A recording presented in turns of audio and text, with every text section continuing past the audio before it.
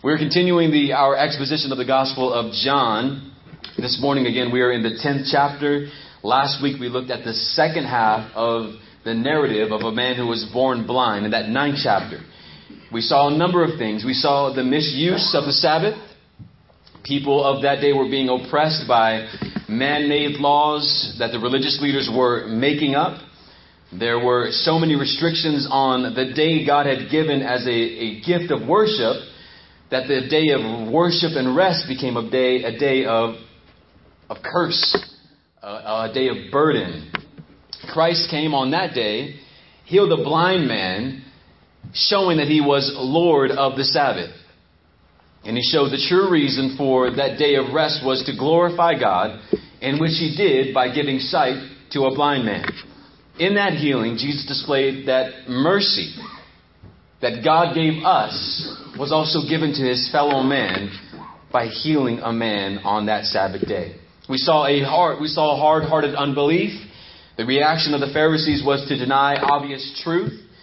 Only God could heal the eyes of a blind man. We saw the faith of a blind man. God began to work in the heart of this once blind man, this beggar who stood in front of 70 elders being questioned concerning how his eyes were given sight. And as this investigation continued, the once blind man, his faith grows and he becomes a defender of Christ. He's therefore, because of his defense of Christ, kicked out of the synagogue. And when he is kicked out of the synagogue, he comes face to face with the one who gave him eyes to see, the true temple of the Lord Jesus Christ. Jesus asked him in verse 35 of chapter 9, "Do you believe in the Son of Man?" The man answered, "And who is he, sir, that I may believe in him?" Jesus said to him, "You have seen him, and it is he who is speaking to you." He said, "Lord, I believe." And he worshipped him. Jesus found this once blind man, the one who used to sit outside of the city walls and beg for mercy. Jesus found this man and gave him mercy in the form of giving him physical eyes to see and spiritual eyes to believe. The man's response was worship. He worshiped Jesus, and it's an interesting fact that Jesus did not reject this man's worship. In Acts chapter 10, Peter rejected the worship of Cornelius. He said to him, "Stand up, I'm a man as well." Peter did not accept worship from men because Peter was not God. In John chapter 22, or Revelation 22, John is so overwhelmed by what he's been shown that he falls down and begins to worship an angel. And the angel says to him quickly, "You must not do that. I am a fellow servant with you and your brothers and the prophets, with those who keep the words of this book. Worship God alone." This man bows before Jesus and worships him. And there is no rebuke of Jesus. There's no "stand up, man, what are you doing?" Jesus accepts this man's act of worship. He accepts this man's act of worship as being a reasonable act because of who he is. Jesus has gone after one of his own sheep, one that was lost. The blind man can now see, and he now follows the voice of his shepherd. Jesus, aware now of the presence of the religious leaders around him, says out loud, "For judgment," verse 39, "I came into this world, that those who do not see may see, and those who see may become blind." You may recall in John chapter 3, verse 17, Jesus said he did not come into the world to judge. And it may seem like this is a contradiction then. Jesus says, for judgment I came into this world. But it's not a contradiction. It's actually a complementary truth. It's a parallel truth that runs alongside of the fact that, listen, Christ came to give mercy. But if you reject the mercy of Christ, then you will receive the judgment of Christ. Christ came to give grace. But if you reject the grace of Christ, then you will receive the wrath of God. And that is exactly what the religious leaders were doing. They were well aware that Jesus was referring to them when he said these things. Verse 40, some of the Pharisees near him heard these things and said to him, "Are we blind also?" They know that he was speaking about them. "Do you assume that we cannot see?" And they knew that he was speaking of spiritual blindness. He knew that he was saying to them, "You are dead in your sins." all of your religious works, all of your so-called good deeds are doing you no good because you are still apart from God. And what was the response of Jesus? He says to them this: if you were blind, you would have no guilt.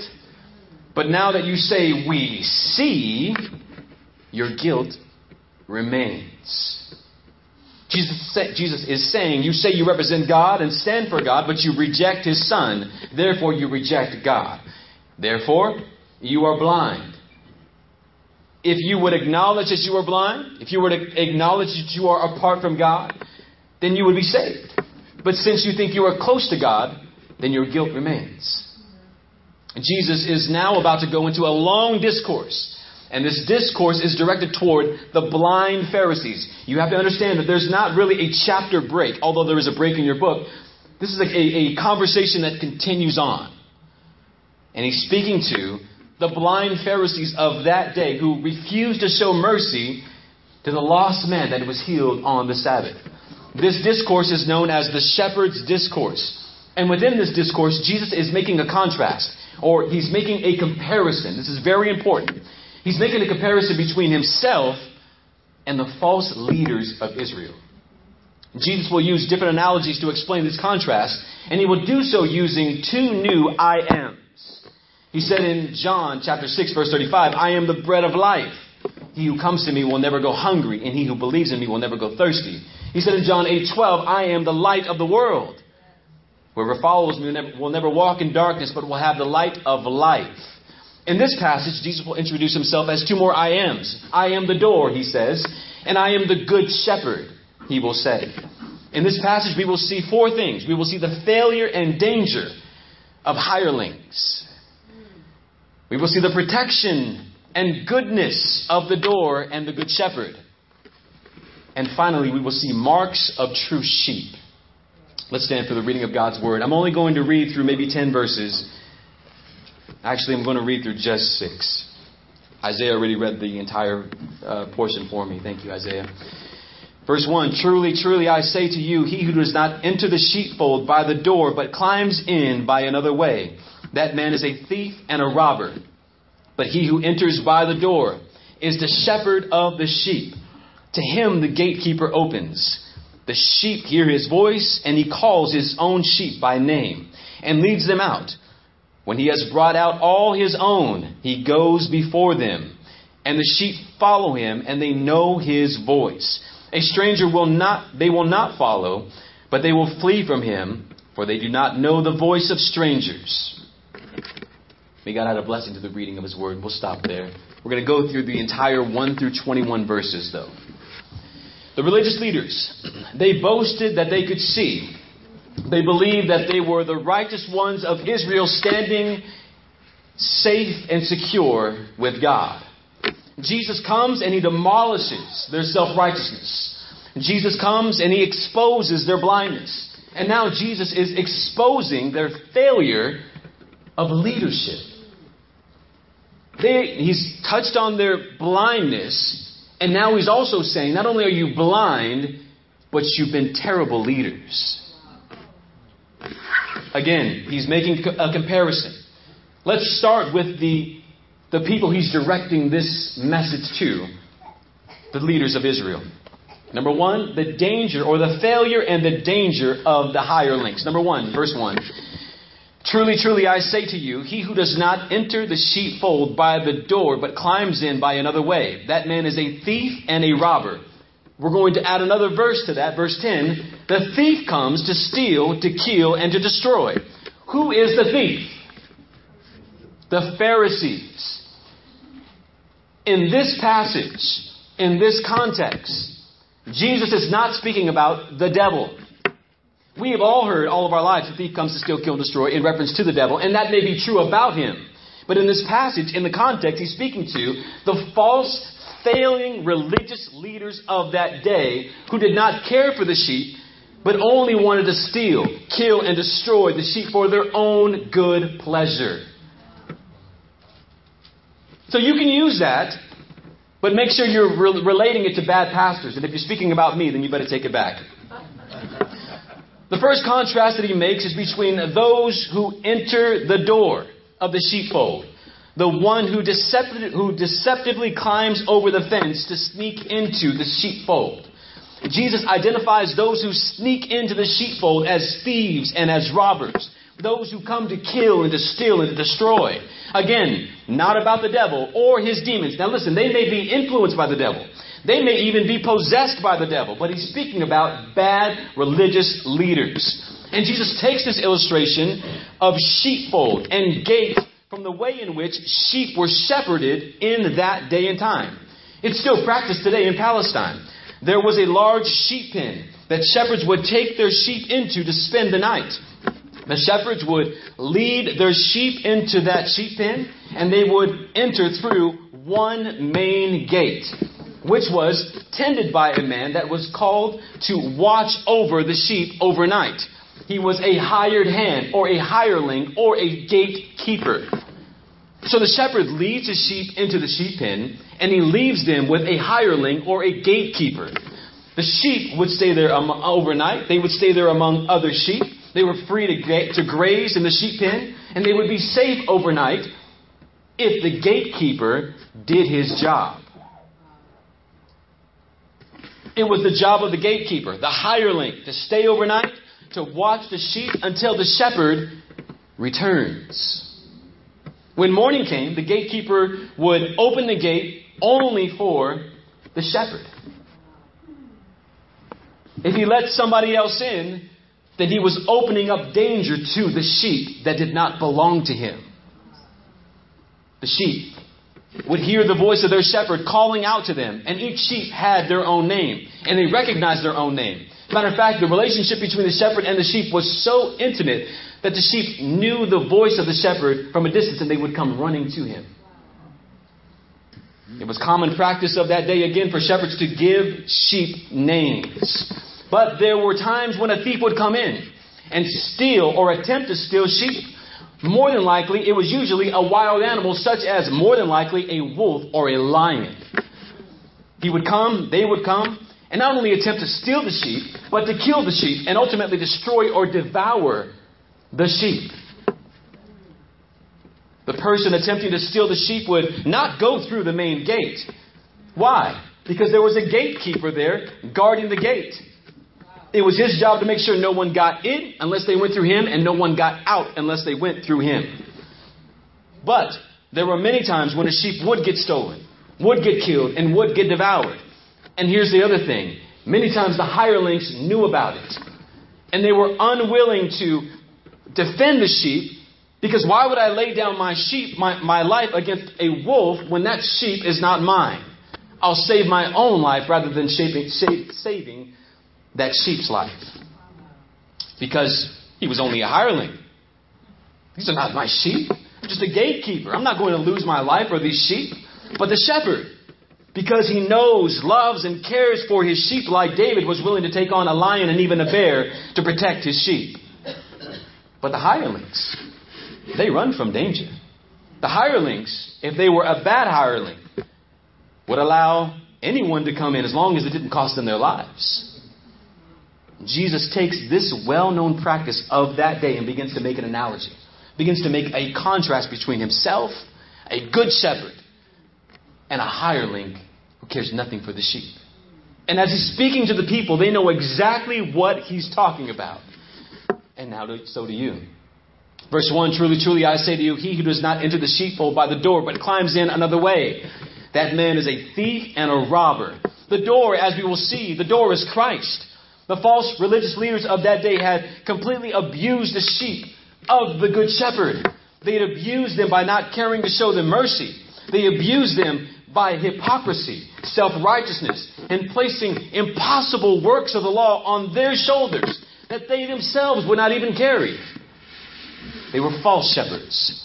They were false leaders. They were the newest in a long line of false shepherds that led Israel. Isaiah describes them as mute dogs, unable to bark. Dreamers lying down, who love to slumber. Dogs who are greedy and not satisfied. Shepherds who have no understanding. Isaiah also goes on to say they have all turned to their own way, each to unjust gain, to the very last one of them. Jeremiah called them stupid. Jeremiah 10:21. The shepherds have become stupid, he said, and they have not sought the Lord. They've not prospered, or they have not prospered, and all their flock is scattered. Jeremiah continues and says, my shepherds have ruined my vineyard. They've trampled down my field. They have made my pleasant field a desolate wilderness. Jeremiah 50 verse 6, the shepherds have led them astray. They have made them all turn aside on the mountains. They have gone along from mountains to hills, and they've forgotten their resting place. They're wandering and don't know where to go. They have not come to care for the sheep. They have not come to love the flock. They've come to fleece the flock. They've come to shear the flock while the shepherd is gone and take their wool and use it for their own good pleasure. They've not come to build up the man and help him to glorify God, but they use the man to glorify themselves in all that they do. They use the man for their own self-gain. They cause the man to think of that person as so holy that that man would bow down before his false holiness. These are the marks of a false shepherd. They will flatter you. They will say all the things that you want to hear. They will make all the promises that you desire, and they'll speak all of these things on behalf of God who has not spoken to them. Jeremiah says, thus says the Lord of hosts, do not listen to the words of the prophets who prophesy to you, filling you with what? Vain hopes. They speak visions of their own minds, not from the mouth of the Lord. They say continually to those who despise the word of the Lord, it shall be well with you. And to everyone who stubbornly follows his own heart, they say, no disaster shall come after you. You know what they say. This is the last day that you're ever going to struggle. This is the last time that you're ever going to be in want. No more. This is the last time from this day on. Why do they say that? Because it's exactly what you want to hear. That's what causes you to come back. That's what causes you to bring a friend. That's what causes you to post what they said on Facebook. Or wherever you post it. Not you, some of the church. And God says about them, I did not send the prophets, yet they ran. I did not speak to them, yet they prophesied. They're hirelings. They're false prophets. And taking this back to the discourse of Christ, he is pointing to the religious leaders of the day and saying, I did not send you, yet you ran. You failed to watch the gate. You let all the false prophets and all of the false leaders in through the gate, and you watched them jump over the fence, and you did nothing to protect the sheep. You let them all in. You cared nothing for the flock. But you allowed anyone and everyone to come in and abuse my sheep. They climbed over walls, you snuck them in, and the purpose was to steal, kill, and destroy. They did not enter through the door. They entered some other way. They were blind guides, leading the blind. And the result is they both fall into a pit. Jesus said, beware of the false prophets who come to you in sheep's clothing, but inwardly they are ravenous wolves. Paul warned the elders of the Ephesian church, I know that after my departure, savage wolves will come among you, not sparing the flock. They failed. The religious leaders failed. They failed to lead. And because they failed to lead, they became dangerous. Leaders who don't know where they're going are dangerous. Leaders who don't know what they're doing are dangerous. Those of you who want to jump out ahead and start your own Bible study, and you've only been saved for a few months, you're dangerous. Slow down. You're going to hurt someone. They became just as dangerous as the wolves because they were allowing the wolves to come in only to find out that they themselves were a wolf. My dear brothers and sisters, beware of hirelings. Let me say to you, I'm a hireling. I've been called to watch over the door of the sheep pen until the shepherd returns. But I am not your shepherd. Christ is your shepherd. Christ is the one who cares for you. Christ is the one who loves you. Christ is the one who has called you by name. He's guiding you. He's calling you. And He will return. But until then, it is my responsibility to watch the fence, to stand in front of the gate and protect his sheep as he returns. Which leads us to the next point, the security of the door and the love of the shepherd. In contrast to the danger and failure of the hirelings, Jesus points to the security and the love that is found in him, the good shepherd. Verse 2 of chapter 10. But he who enters by the door is the shepherd of the sheep. To him the gatekeeper opens. The sheep hear his voice, and he calls his own sheep by name, and he leads them out. When he has brought all his own, he goes before them, and the sheep follow him, for they know his voice. Verse 7 will add to that. Truly, truly, I say to you, I am the door of the sheep. All who came before me are thieves and robbers, but the sheep did not listen to them. I am the door. If anyone enters by me, he will be saved and go in and out and find pasture. Let's, number one, address the security of the door. In those days, the hireling watched over the sheep and would stand near the door of the entrance. Now, a good hireling, listen now, would not only stand by the door, but he would come to the door and he would sleep across the entrance, lying in front of the door, ensuring that no one got out unless they went through him, and no one got in unless they went through him. He not only stood in front of the door, he became a door. Jesus is saying about himself, I'm that door. You don't get in unless you go through me, and you don't get out. Jesus presents himself as that door. He is not only a literal door, but he is also the shepherd who stays with his flock. Jesus is with you. And in order to protect them, he lays down at the entrance of the door, making sure that you are protected and that you are safe. What a joy it is to know that we are safe in Christ. What a joy it is to know that when he calls your name, you come to him. Now notice that all the sheep come to him. Notice that when he calls out, his sheep come to him. Not all the sheep. If you want a defense of election, then you can use this for yourself. But not all the sheep come. Only the ones who know him and know his voice.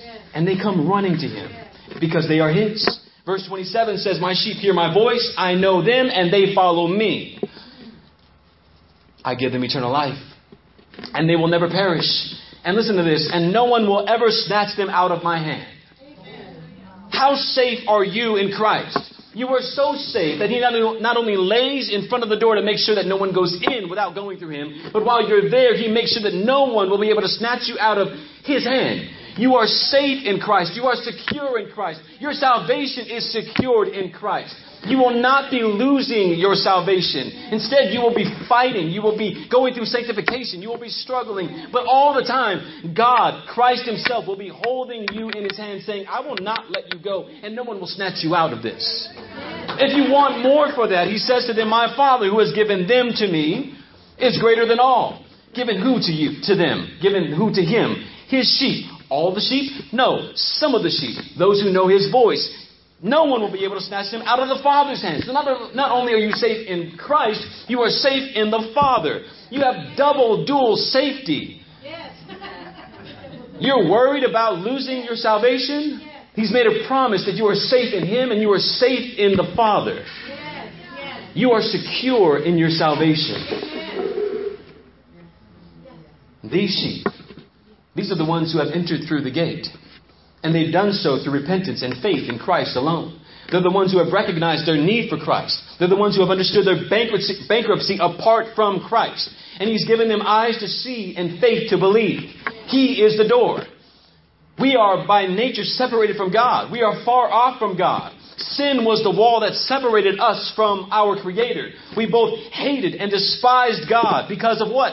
His holiness and our unholiness. But the Lord Jesus Christ, what does he do? He makes this hole through the wall and he creates a door. Through that wall, the wall of sin, he busts through and he creates a door so that those who have faith may come and enter into their rest. His rest. And he does this through the sacrifice on the cross. And he does this through the resurrection from the dead, securing your salvation. Can you turn it down like 73? He created a door. And He is the door. Sorry, there is no other door. There are no other ways. There are no other entrances. He said in John chapter 14, verse 6, I am the way, the truth, and the life. No one comes to the Father but through Him. Acts 4:12, there is no salvation in no one else except, and there is no name under heaven and earth that has been given among men which we will be saved except through the name of the Lord Jesus Christ. He's the door. There is no other way. He is the only door. And entering through that door, which is the only door for you, it gives you security. There is no other way. Let us enter through this door. Let us find ourselves walking by faith through this door. Because if not, we will find ourselves standing outside of the door, where there will be weeping and gnashing of teeth. Jesus is standing there, addressing these hirelings who have failed to enter that door. And He looks to the once blind man and reassures him that you're now secure. Can you imagine? This is not just some random thing He's saying. There's a blind man who's looking at religious leaders who are saying to him, you are apart from God. And Jesus is saying to him, no one snatches my sheep out of my hand. And no one snatches the Father's sheep out of His hand. They are safe in Him. And the blind man is sitting there afraid, scared, maybe even intimidated. And you have Christ, the Son, standing near this blind man saying, no, this one's mine. Yes, yes. And he's safe. Yes. Amen. What a blessing. Because when the enemy comes and accuses you, you have an advocate with a Father who is Christ, and He stands by you and says, no, this one's mine. This one belongs to me. Amen. The gatekeeper who opens the gate of the sheepfold is the Father. He opens the gates of heaven to Christ and allows Christ to bring in His sheep. And He is the good shepherd who loves and cares for His flock. The hireling, he plays the role of shepherd, but he's not the shepherd. And they're not His sheep. Jesus says, I'm the good shepherd. The good shepherd lays down his life for the sheep. Now think about this.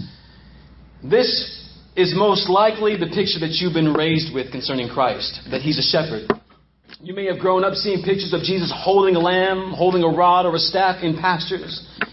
And it is an image of tremendous love and affection. And it's an imagery that's true. Jesus loves and cares for His sheep. He said in verse 10, I've come that they may have life and have it more abundantly. Jesus has come to give you life. Listen, He's not speaking about money. He's not speaking about cars or houses. He's not even speaking about getting a wife or a husband. He's speaking about eternal life. Those other things are lavish living. He's speaking about eternal life in God. Abundant life is more than life. It's eternal life. He came that we might have life. The thief came to take life. Christ came to give life. He came so that the door of eternal life might be open and made open for His sheep. He came to purchase our justification by His blood. He came to ransom the life of His sheep. He came to proclaim life and give life to His sheep. And it is those who have placed their faith in Christ alone. The shepherd, his care is expressed in this. He lays down his life. The shepherd's care and love is expressed like this. He lays down his life. We find in verse 15 where Jesus is speaking of the shepherd and says in verse 15, just as the Father knows me and I know the Father, I lay down my life for the sheep. Again, He says the same thing in verse 17 and verse 18.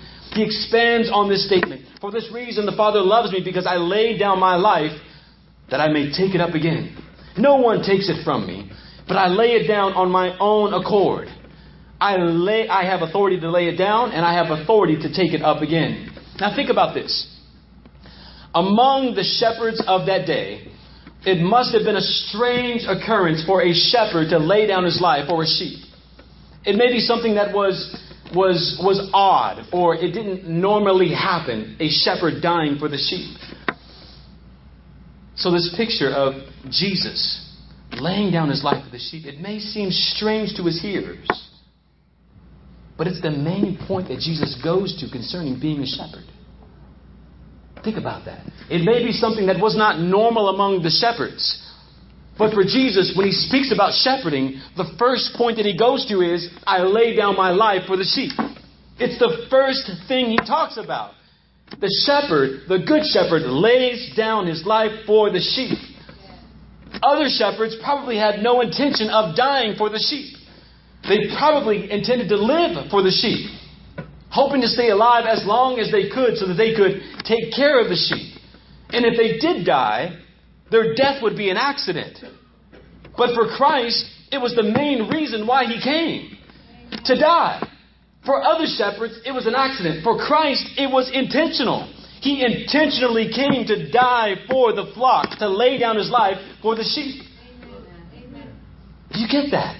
Yes. He says in Matthew 20, verse 18, the Son of Man will be delivered over to the chief priests and scribes, and they will condemn him to death, and deliver him over to the Gentiles to be mocked and flogged and crucified, and he will be raised on the third day.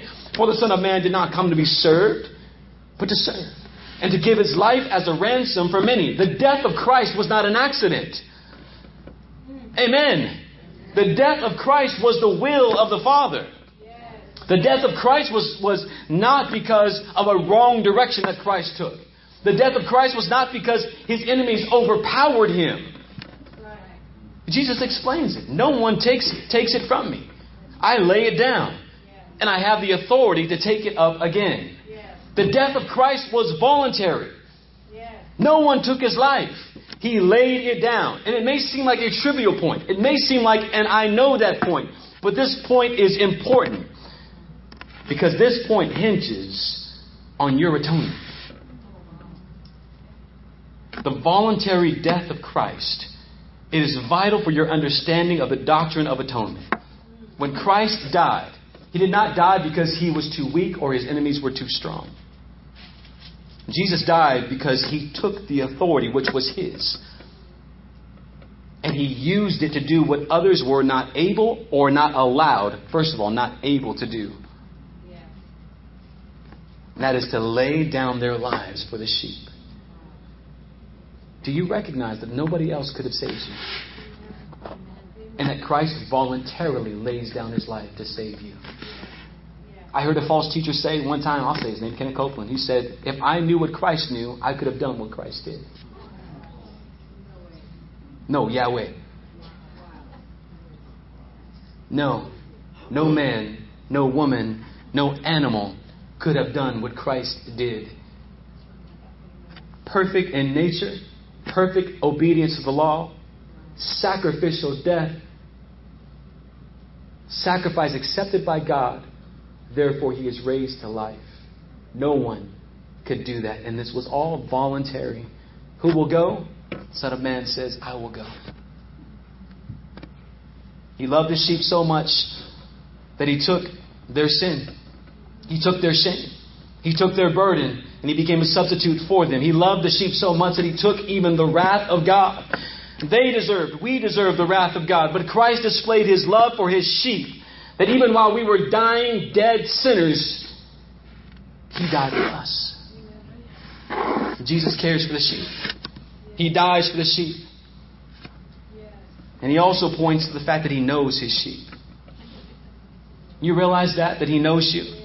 Not just a mere knowledge of who you are. The Bible speaks about having a knowledge of every single hair on your head. That he has such an intimacy with you that he says, I'm the good shepherd. I know my sheep. I know my own and my own know me. Just as the Father knows me, I know the Father. Jesus knows you. He knows all about you. He knows you intimately. He knows your thoughts. He knows your desires. He knows your wants. He knows your hurts. He knows your fears. He knows your pains. He knows your joys. He knows everything about you. He says he knows you just as the Father knows him. How intimate is that? Here's how intimate that is. We can't even understand that. Try explaining the Trinity to someone and how the relationship between the Father, the Son, and the Spirit are all working together. And he says, in that strange mystery of how I know the Father and the Father knows me and how the Spirit is involved in this relationship, that's how well I know you. My sheep. And you're sitting there saying, I can't even understand that. Try to explain the love between a husband and a wife. You just can't. You only stop and say, I love her. I can try to explain the love that I have for my wife, and I could start to cry, and I'd start to laugh, and I just love her. She's just amazing. She's the best. I can't explain it. Because I know her in such an intimate way that it goes beyond words. And Christ is saying about his sheep that he knows you in such an intimate way that it goes beyond words, and it even goes beyond your own understanding. But isn't that just like love? You can't explain it. He's known you. Actually, the word know speaks of a relationship between a husband and wife. It's that intimate. How does he know you? Because you belong to him. Because you're his. And if he didn't know you, then you would have no part in him. You would be lost. You would be reprobate.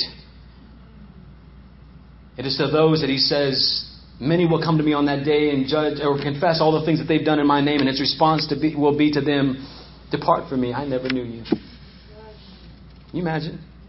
I never knew you. Does he know you this morning? Are you known by Christ? Do you know Christ? Jesus cares for you. Jesus protects you. Are you a true sheep of Christ? Let's lastly look at the marks of a true sheep. The last contrast that Jesus makes is between those who are his and those who are not his. Jesus makes a comparison between those who are his in his flock and those who are not by saying first, his sheep listen to his voice and they follow him. This is found in verse 4. The sheep listen to the voice of Christ. Listen to this now. The sheep of Christ do not merely listen to Christ, they follow Christ. James 1:22 says, do not be only hearers of the word, but doers. Another version says, don't just hear the word, do what it says. The true sheep of Christ, they hear the word of the Lord and they follow him. And following meaning they obey him. How else would you describe that you're following Christ unless you're obeying Christ? Jesus said in John chapter 15, if you love me, keep my commands. That's the only way that people are going to know that you are a follower of Christ. When Jesus makes the appeal to Peter, James, and John to follow them, he's not inviting them to a picnic. He's inviting them to die. And they knew that. Jesus is inviting them to follow him. And in essence, he's saying, lose your life. When Christ has called you his sheep, he's inviting you not to a picnic. He's calling you to die. He's calling you to lose your life, to take up your cross. So it is, again, with his sheep. We are called to lay down our lives. To hear his voice, respond in obedience. Listen to also what he says. They run away from strangers. This is found in verse 5 and 8. They don't follow, listen to me closely now. They don't follow the voice of a stranger. They run from strangers.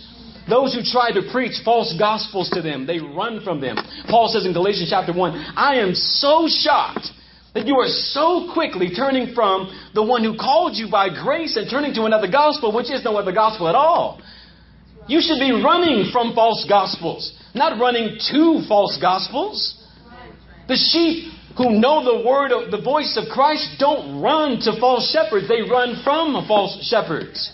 That's why it's so important for you to know the gospel. It's so important for you to memorize the word of God. Not to memorize the words of your favorite preacher, to post them on Facebook. Praise God for the great men of God, but they didn't die for you. One of the most popular heresies today, I see them in almost every house that I do, is this book by a woman, a heretic, called Jesus Calling by Sarah Young. Here's what she tries to do. She attempts to emulate the voice of Jesus Christ in devotionals, saying things like this. Softly I announce my presence. A word she uses a lot, presence. Listen to this. Shimmering hues of radiance tap gently at your consciousness, seeking entrance. I'm about to throw up. Though I have all power in heaven and on earth, I am indefinitely tender with you. The weaker you are, the more gently I approach you. Let your weakness buy a door to my presence. Another word, presence. Whenever you feel inadequate, remember that I am your ever present help. I'm going to stop there. And that may sound sweet, It may even sound scriptural. It may even sound like the voice of Jesus. But there are a number of problems with that. It's not the voice of Jesus. And those who read this book and quote these quotes don't know the first thing about Sarah Young. Let me tell you about Sarah Young. How many of you guys ever heard of Jesus Calling? How many of you guys ever seen these stupid quotes? Let me give you some. She is a seeker of God's presence and a seeker of messages from God. She follows the pattern of an anonymous author, two authors, who wrote the book God Calling. These unknown writers were called listeners. They simply, this is what they do. They sat in what they called God's presence with pen and paper in hand, and they began to just listen and meditate until they felt like God was giving them some kind of message, and then began to write it down. Sarah Young took that example and says, I'm going to do the same thing. I'm going to wait for messages from God. And you may have seen these quotes. You may have seen these ridiculous devotionals on Facebook and social medias. And they are written as if, listen, Jesus is speaking to the reader. And it's important to know that Sarah Young makes the audacious claim, this is Jesus speaking. Speaking through her. And she's passing it on. If you believe in sola scriptura, you will count this as a heresy from hell. There is no other revelation apart from that which is revealed to us in Scripture. And listen to the devotionals. The devotionals are more affirmations about you than they are commandments from Scripture. They're not nice. They're nice words that are meant to pet your hurt feelings and sweet words that are meant to comfort you in your hard times. If this were truly Jesus calling, then he would be calling you to turn the other cheek. He would be calling you to take up your cross. He would be calling you to crucify the flesh. He would be calling you to realize that pain produces character. He would be calling you to understand that this is all for my glory. You're going to have to go through it. Let the light of my presence soak into you as you focus your thoughts on me. What does that even mean? Learn to hide in the secret of my presence, even as you carry out the duties of the world. What? What are you talking about? That should be the first thing that you say as a sheep of the Lord Jesus Christ. Whose voice are you speaking of? I don't recognize that voice. That's ridiculous. It may sound sweet. Give me a scripture. I'd rather take that because it's more solidified in what's been solidified through history. Give me a scripture. I'll take a hard one. I need a hard one. Don't give me this sweet, soft, mushy crap that is not from the Word of God. That's this woman sitting there thinking that she's hearing from God. That's a voice of a stranger. It's important for you to know Christ and to know His Word so that you are not moved by every wind of doctrine. Know your Word. Run from strangers. You know what your parents told you when you were kids. Don't talk to strangers. Don't entertain them. J.C. Ryle says, the careless man of the world may see no difference between minister and minister, sermon and sermon. The poorest sheep of Christ, as a general rule, will distinguish that things differ, though. There's something different. Though he may be unable to explain why, he knows there's something not right about that. That's why the Spirit of God is in you, to give you discernment. How do I know? Here's how you know. Does the preaching make much of Christ? Here's how you know. Does the preaching have a fixed eye on Christ? Here's how you know. Does the preaching desire to glorify Christ in every single word? Here's how you know. Is the preaching done in the strength of Christ, with the doctrine of Christ? And is the preacher walking in the steps of Christ, working to bring men and women to Christ? That's how you know the voice of the shepherd. That's preaching. That's biblical. And what's the result of this whole discourse? Let's find out at the end. Verse 19. There was again a division among the Jews because of these words. Many of them said, he has a demon and is insane. Why listen to him? Others said, these are not the words of one who is oppressed by a demon. Can a demon open the eyes of the blind? What do you say about him this morning? Are you one of His sheep? Have you entered through the door that is the Lord Jesus Christ by repentance and faith in Him alone? Have you acknowledged that it is by grace that you are saved, and this not of yourselves? It is the gift of God, so that no one can boast. Are you following the voice of your shepherd this morning? Do you realize that He has secured you in His hand? That He loves you. If you belong to Him, He loves you. And maybe you're not one of His sheep this morning. But you've heard the message that you are dead in your sin, that you are apart from Christ. If you believe that you can live this life apart from Him. And you recognize this morning that you need to come to Him in repentance of your sin. And trust, believe, and place all of your faith, all of your hope in Him alone for your salvation. In doing this, the Bible says that you will be saved. And you will find Him to be a perfect Savior. Let's stand. For those of you who have done this morning, you are a member of the Church of Christ. You are one of His sheep. You are in right standing with this church. We invite you this morning to come and fellowship with your shepherd. To come and feast with Him this morning. To receive from Him the means of grace that is offered to us in these natural substances that are made unnatural at this moment. These unholy things that are made holy at this table. So God, take that which is unholy and make it holy. Take that, Lord, which is natural and make it supernatural. Lord, we ask that you feast with us. And that we receive from you the means of grace that is offered to us in this meal. Let us not despise this table, but to realize that at this table there is grace. That there is mercy. That all sin has been taken by Christ. Let us not stand as sheep and say, but I am unworthy. No, Christ is worthy. And He has invited you as His own to fellowship with Him this morning and bring to Him all of your sin, all of your shame, all of your fears. He's invited you this morning to rejoice with Him. He's inviting you this morning to celebrate redemption. That He has ransomed you from the grave. Oh God,